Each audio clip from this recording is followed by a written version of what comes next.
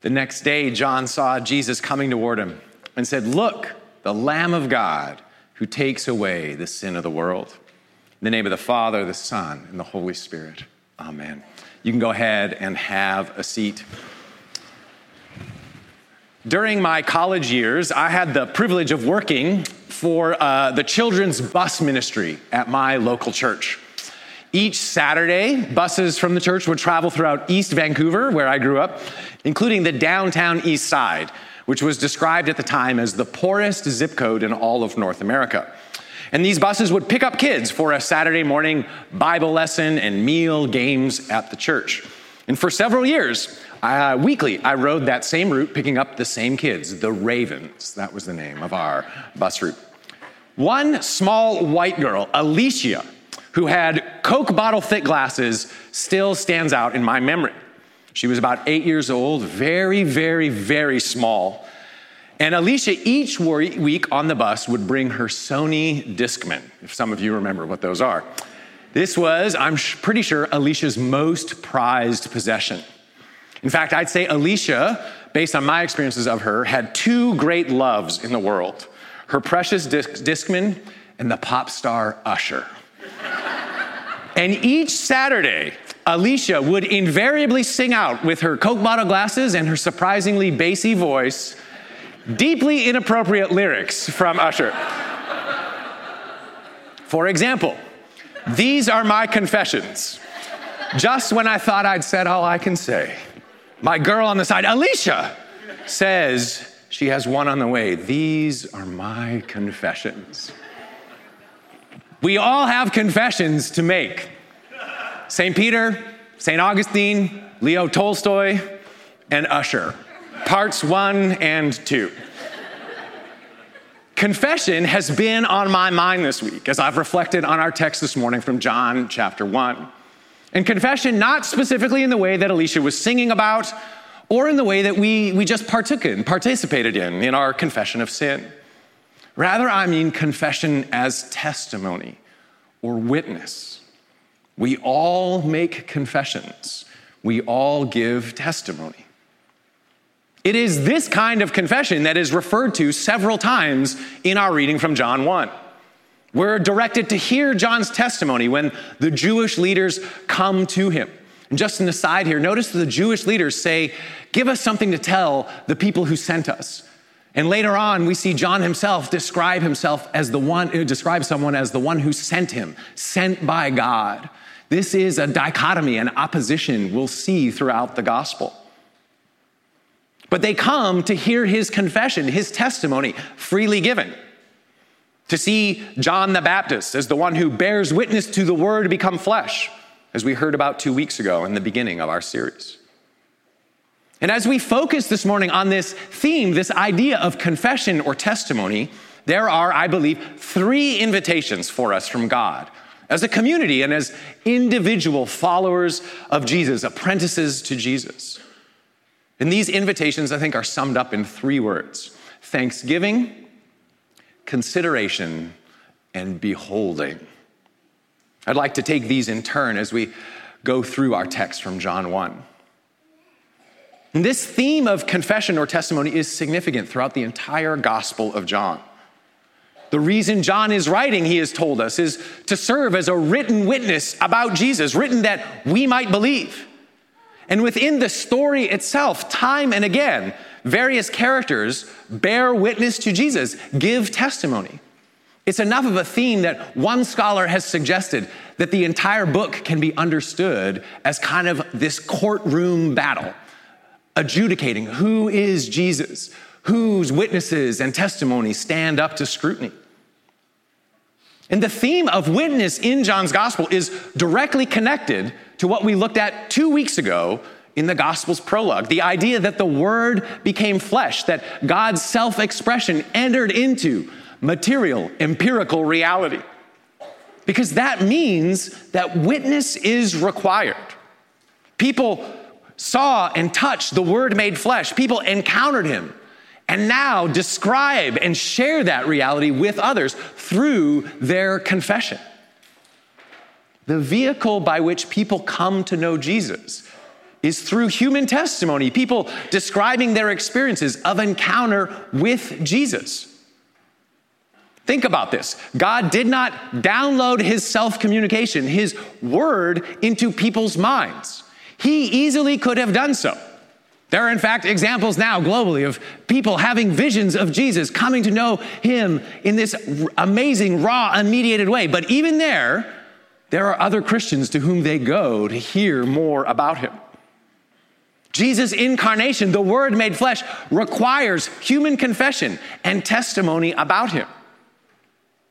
Think about why you are here this morning in the broadest scope possible.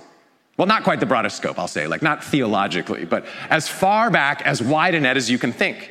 Whatever your commitment to Jesus this morning, wherever you're at in terms of your intimacy with him, you are more likely than not here today because someone at some point told you about Jesus. They bore witness, they described him, they relayed some sense of their own experience and encounter, their own appreciation for him to you. You might be here and say, my first sense of Jesus came through the Bible. I was reading it on my own and something happened to me. But even there, what we have is written testimony about Jesus. That is the way you should think about the Bible you have in your hands. This is the testimony of the people of God. Deuteronomy 6, which we heard read this morning. There's a remarkable book by a man named Richard Bauckham about 20 years ago called Jesus and the Eyewitnesses. And one of the points he makes in that book is that if you read a passage like Luke 24, where the road to Emmaus, and it says, two disciples, one named Cleopas and the other one unnamed, Bauckham suggests that the point Luke is making is go ask Cleopas, like go talk to him, hear the story. Or Bartimaeus, right? Like, you know, that guy who won't shut up about how much Jesus did for him. Go ask him the story. This is eyewitness testimony about encounter to Jesus that we are all the beneficiaries of. We are all the recipients of human testimony about Jesus. And this is where I think the invitation comes in. An invitation to thanksgiving and gratitude. Somewhere along the line, we have all been blessed by people giving us Jesus, giving us the gospel, good news. Their witness, their testimony. It could be our parents, some other family member, could be a friend or coworker, a fellow student along the way. Whoever it was, I think there may be an invitation from God for us today to gratitude for that testimony, for those witnesses who have given us Jesus. It's upon their words that we now stand and live, that we now have the opportunity to move forward with Jesus. This invitation to thanksgiving or gratitude, it seems important to me because I recognize that in our cultural moment, many of us find us in a state of flux with regard to our past, with regard to communities and relationships that were once formative for us. And perhaps we find ourselves relating awkwardly to those who first bore witness to Jesus to us, first gave him to us. By no means do I intend to minimize the pain that some of us have suffered in this way. And there might be very good reasons to have moved on from those communities, positions, relationships. That stuff is all real. But what I think there is an invitation is to the simple recognition that we've been blessed by the confession of others, people who went before, who very imperfectly, but by God's grace and the Holy Spirit, truly pointed us to Jesus. And there is a certain humble thankfulness that is warranted, that marks out maturity with regard to our pasts, even as we are striving to follow Jesus more fully in our own day and age. I went to college with this one guy who met Jesus by watching like late night television, the streaming of a church that was in town. I'm pretty sure he was high at the time. It was like 12 to midnight to 2 a.m. in the morning. And this church was like known in the city in Vancouver I grew up in for having like pretty jacked up views about what it was to be a man. Pretty messed up sense of like the relationship between material blessing and the gospel, like prosperity gospel kind of stuff. And I remember every time it came up, we kind of like more sophisticated, thoughtful Christians would be like, oh man, that church. And this guy invariably would mention, I met Jesus through the testimony of that church. And he was in no way, would in no way dismiss or deny, the importance of the ways that it was, theologically not correct. But there was something in him of gratitude for having met Jesus through this jacked up ministry. There's a grateful recognition that we have received something of inestimable value from those who've gone before us. And so I want to encourage you this morning in a very basic practice for this week, the weeks to come.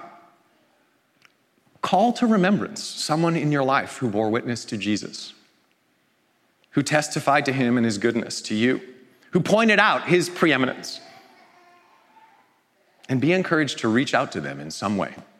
A text, an email, a letter, a phone call, and express your simple thanks. That might not be possible in every case. I recognize that. Grandparents may have passed on. We may have boundaries, important boundaries set in place. But think of someone, even someone whose way of being in the world confounds you, whose views you don't align with, and thank them for their witness. Think of the blessing that might be in their lives, about how that the Spirit might use that expression to encourage them in witness and to encourage us in the same. So the first invitation is to thanksgiving. The second invitation I hear in the text from John 1 is toward consideration or reflection. I know some of us have read this book, but in his book, Atomic Habits, the author James Clear advocates for what he calls a habit scorecard as a way of naming or noticing what it is that we actually do day in and day out. The scorecard begins with wake up and is a catalog pointing out, identifying each discrete action and activity of a day, record it all, he says. And he says this is the beginnings, the first step of then deciding if these actions, this pattern of life, are reflective of your desires, your values. The scorecard is intended to be this non-condemning way of simply noticing, considering the pattern of your own life. It seems to me in John 1, there may be an invitation to do something similar. In the Gospels of Matthew and Luke, Mary, the mother of Jesus, is understood to be the first Christian. She's the first person who recognizes the truth about Jesus. And she stands as this exemplar for us all in some way. She captures something of all our obedience before Jesus with her words, "May it be to me according to how you have said." In the Gospel of John, however, it's John the Baptist who stands as the first Christian, the initial figure who recognizes Jesus for who he is and bears witness to that.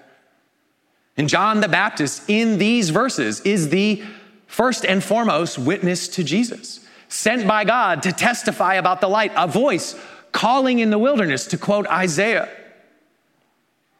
In keeping with the picture of John in our verses here and in John's gospel, John the Baptist is often rendered in the history of Christian art as this figure who is pointing, directing the viewer's gaze in the painting or the sculpture off of himself and towards something or someone else, greater, surpassing, pointing to Jesus.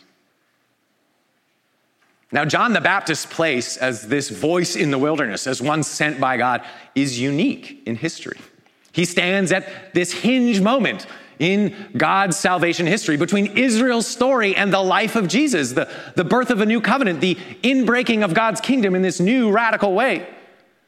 But in a very real way, John's posture is a proxy, a paradigm for us all.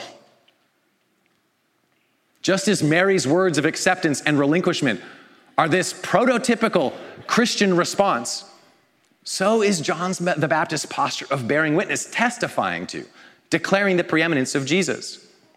That is an aspect of our call, our faithfulness as the people of God, pointing to the one through whom the kingdom is now being realized, pointing to the one who's before us and all things, who's greater and more glorious, pointing away from ourselves to the one who is our salvation and deliverer.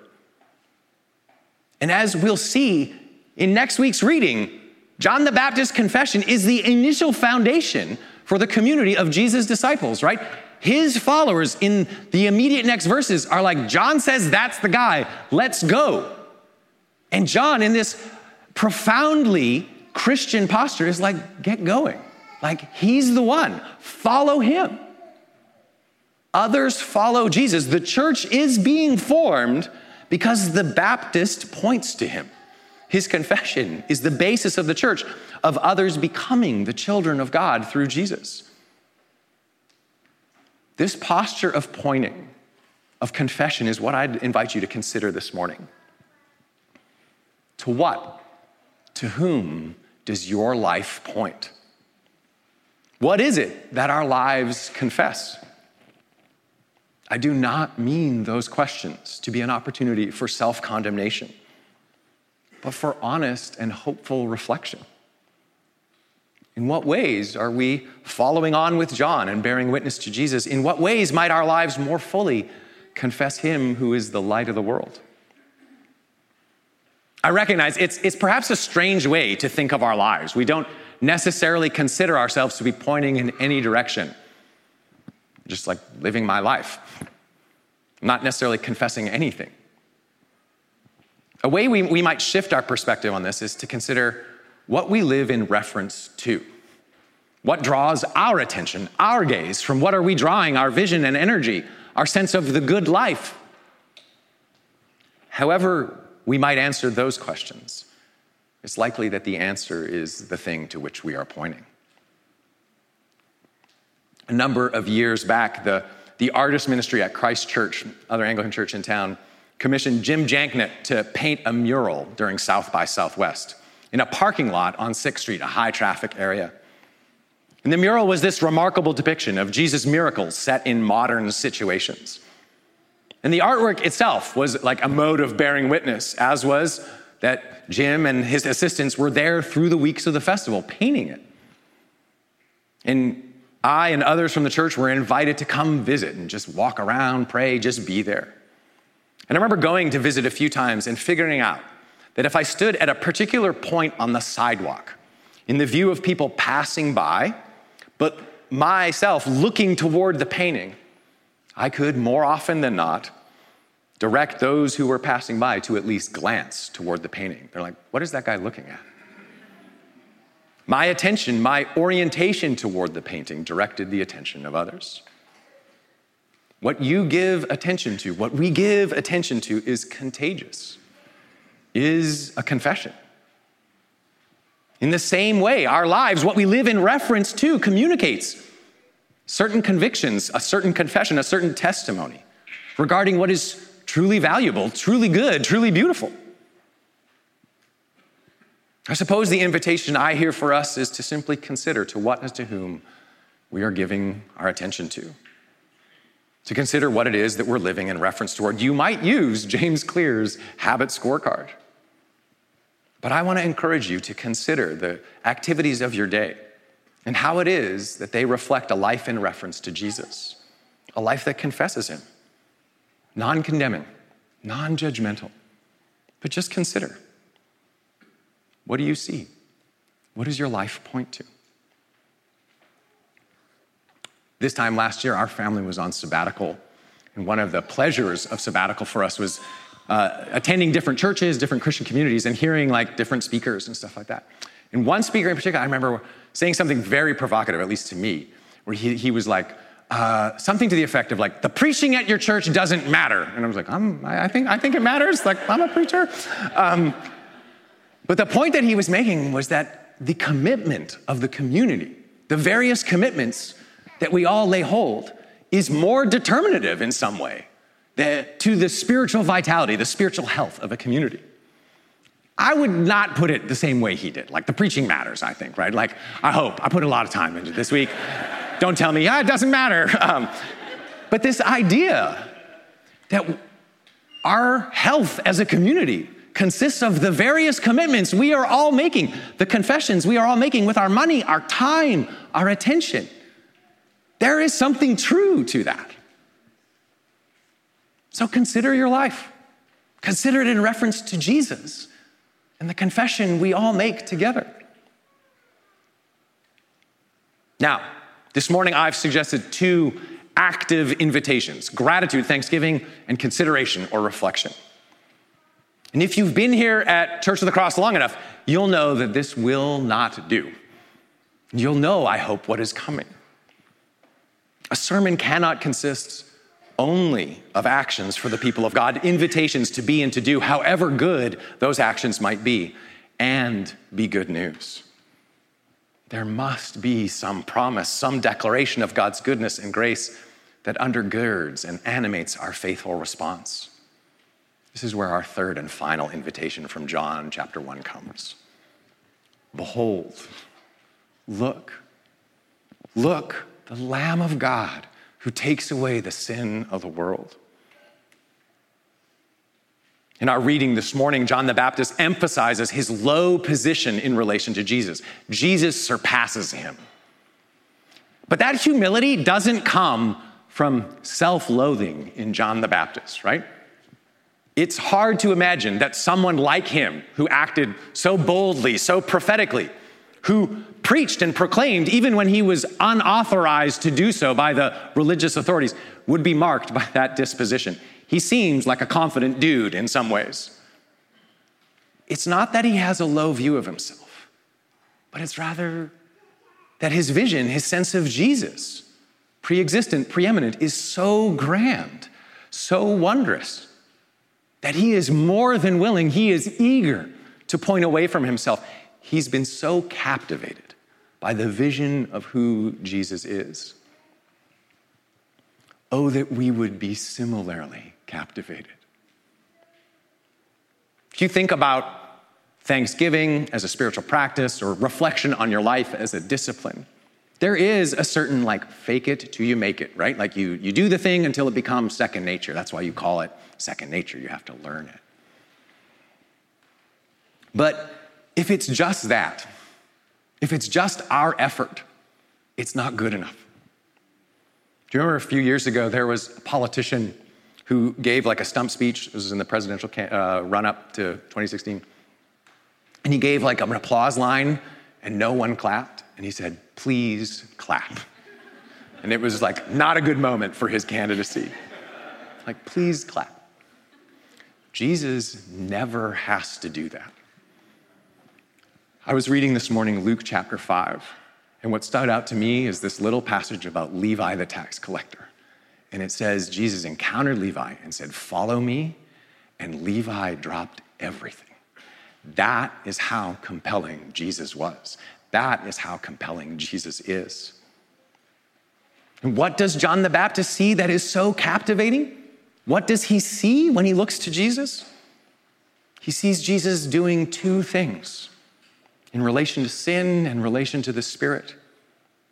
He sees that Jesus takes away the sin of the world, literally takes up, lifts up, and removes. In the way you could pick up your chair and take it out of this room.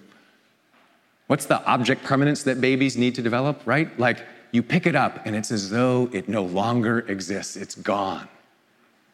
In Jesus, John the Baptist sees one who can remove the full weight of the world's wrongdoing, the world's missing of the mark, the world's disorder, an act of choosing against what is good, true, and beautiful. And yes, this is forgiveness of sins language, but it is more than that. It is cleansing and renewal. It is a breaking of the power that sin has over the life of the world. This is victory language. That is who Jesus is. That is why he is worth confessing with the whole of our lives. Because he's the one who takes it away, who removes it, who breaks it. The weight of all your failure, of all the ways you have chosen against what is good. He takes that upon himself, the full weight of it. Do you see it? Do you see him in his glory, in his preeminence? And more than just taking away sin, John the Baptist sees also in Jesus the gift of the Spirit. This was in our confession today. Cleansing and forgiving, but also remaking. The coming of the Holy Spirit on Jesus, John sees, remaining on him in this permanent way. Jesus is this uniquely Spirit-empowered, divinely empowered human being The Word made flesh, the light of the world, empowered by the presence of God. But John also sees that Jesus is the one by whom we, not the Word made flesh, not the light of the world, receive also the presence of God. In Jesus, God is not simply removing the obstacles of your life, taking away the sin, but he is actually immersing you in the life and love of God, in the Spirit of God. The promise is greater than just the removal of all that stuff that wars against you. The promise, the hope, the vision that John has of Jesus is that by him we are plunged into life, plunged into love. Do you see it? Look to Jesus. That is the truest invitation I can give you. As you come to this table, as you seek to meet him in Scripture, in community, in the quiet moments of life, in the midst of loneliness, challenge, and disappointment, when you are at the end of yourself, look to him.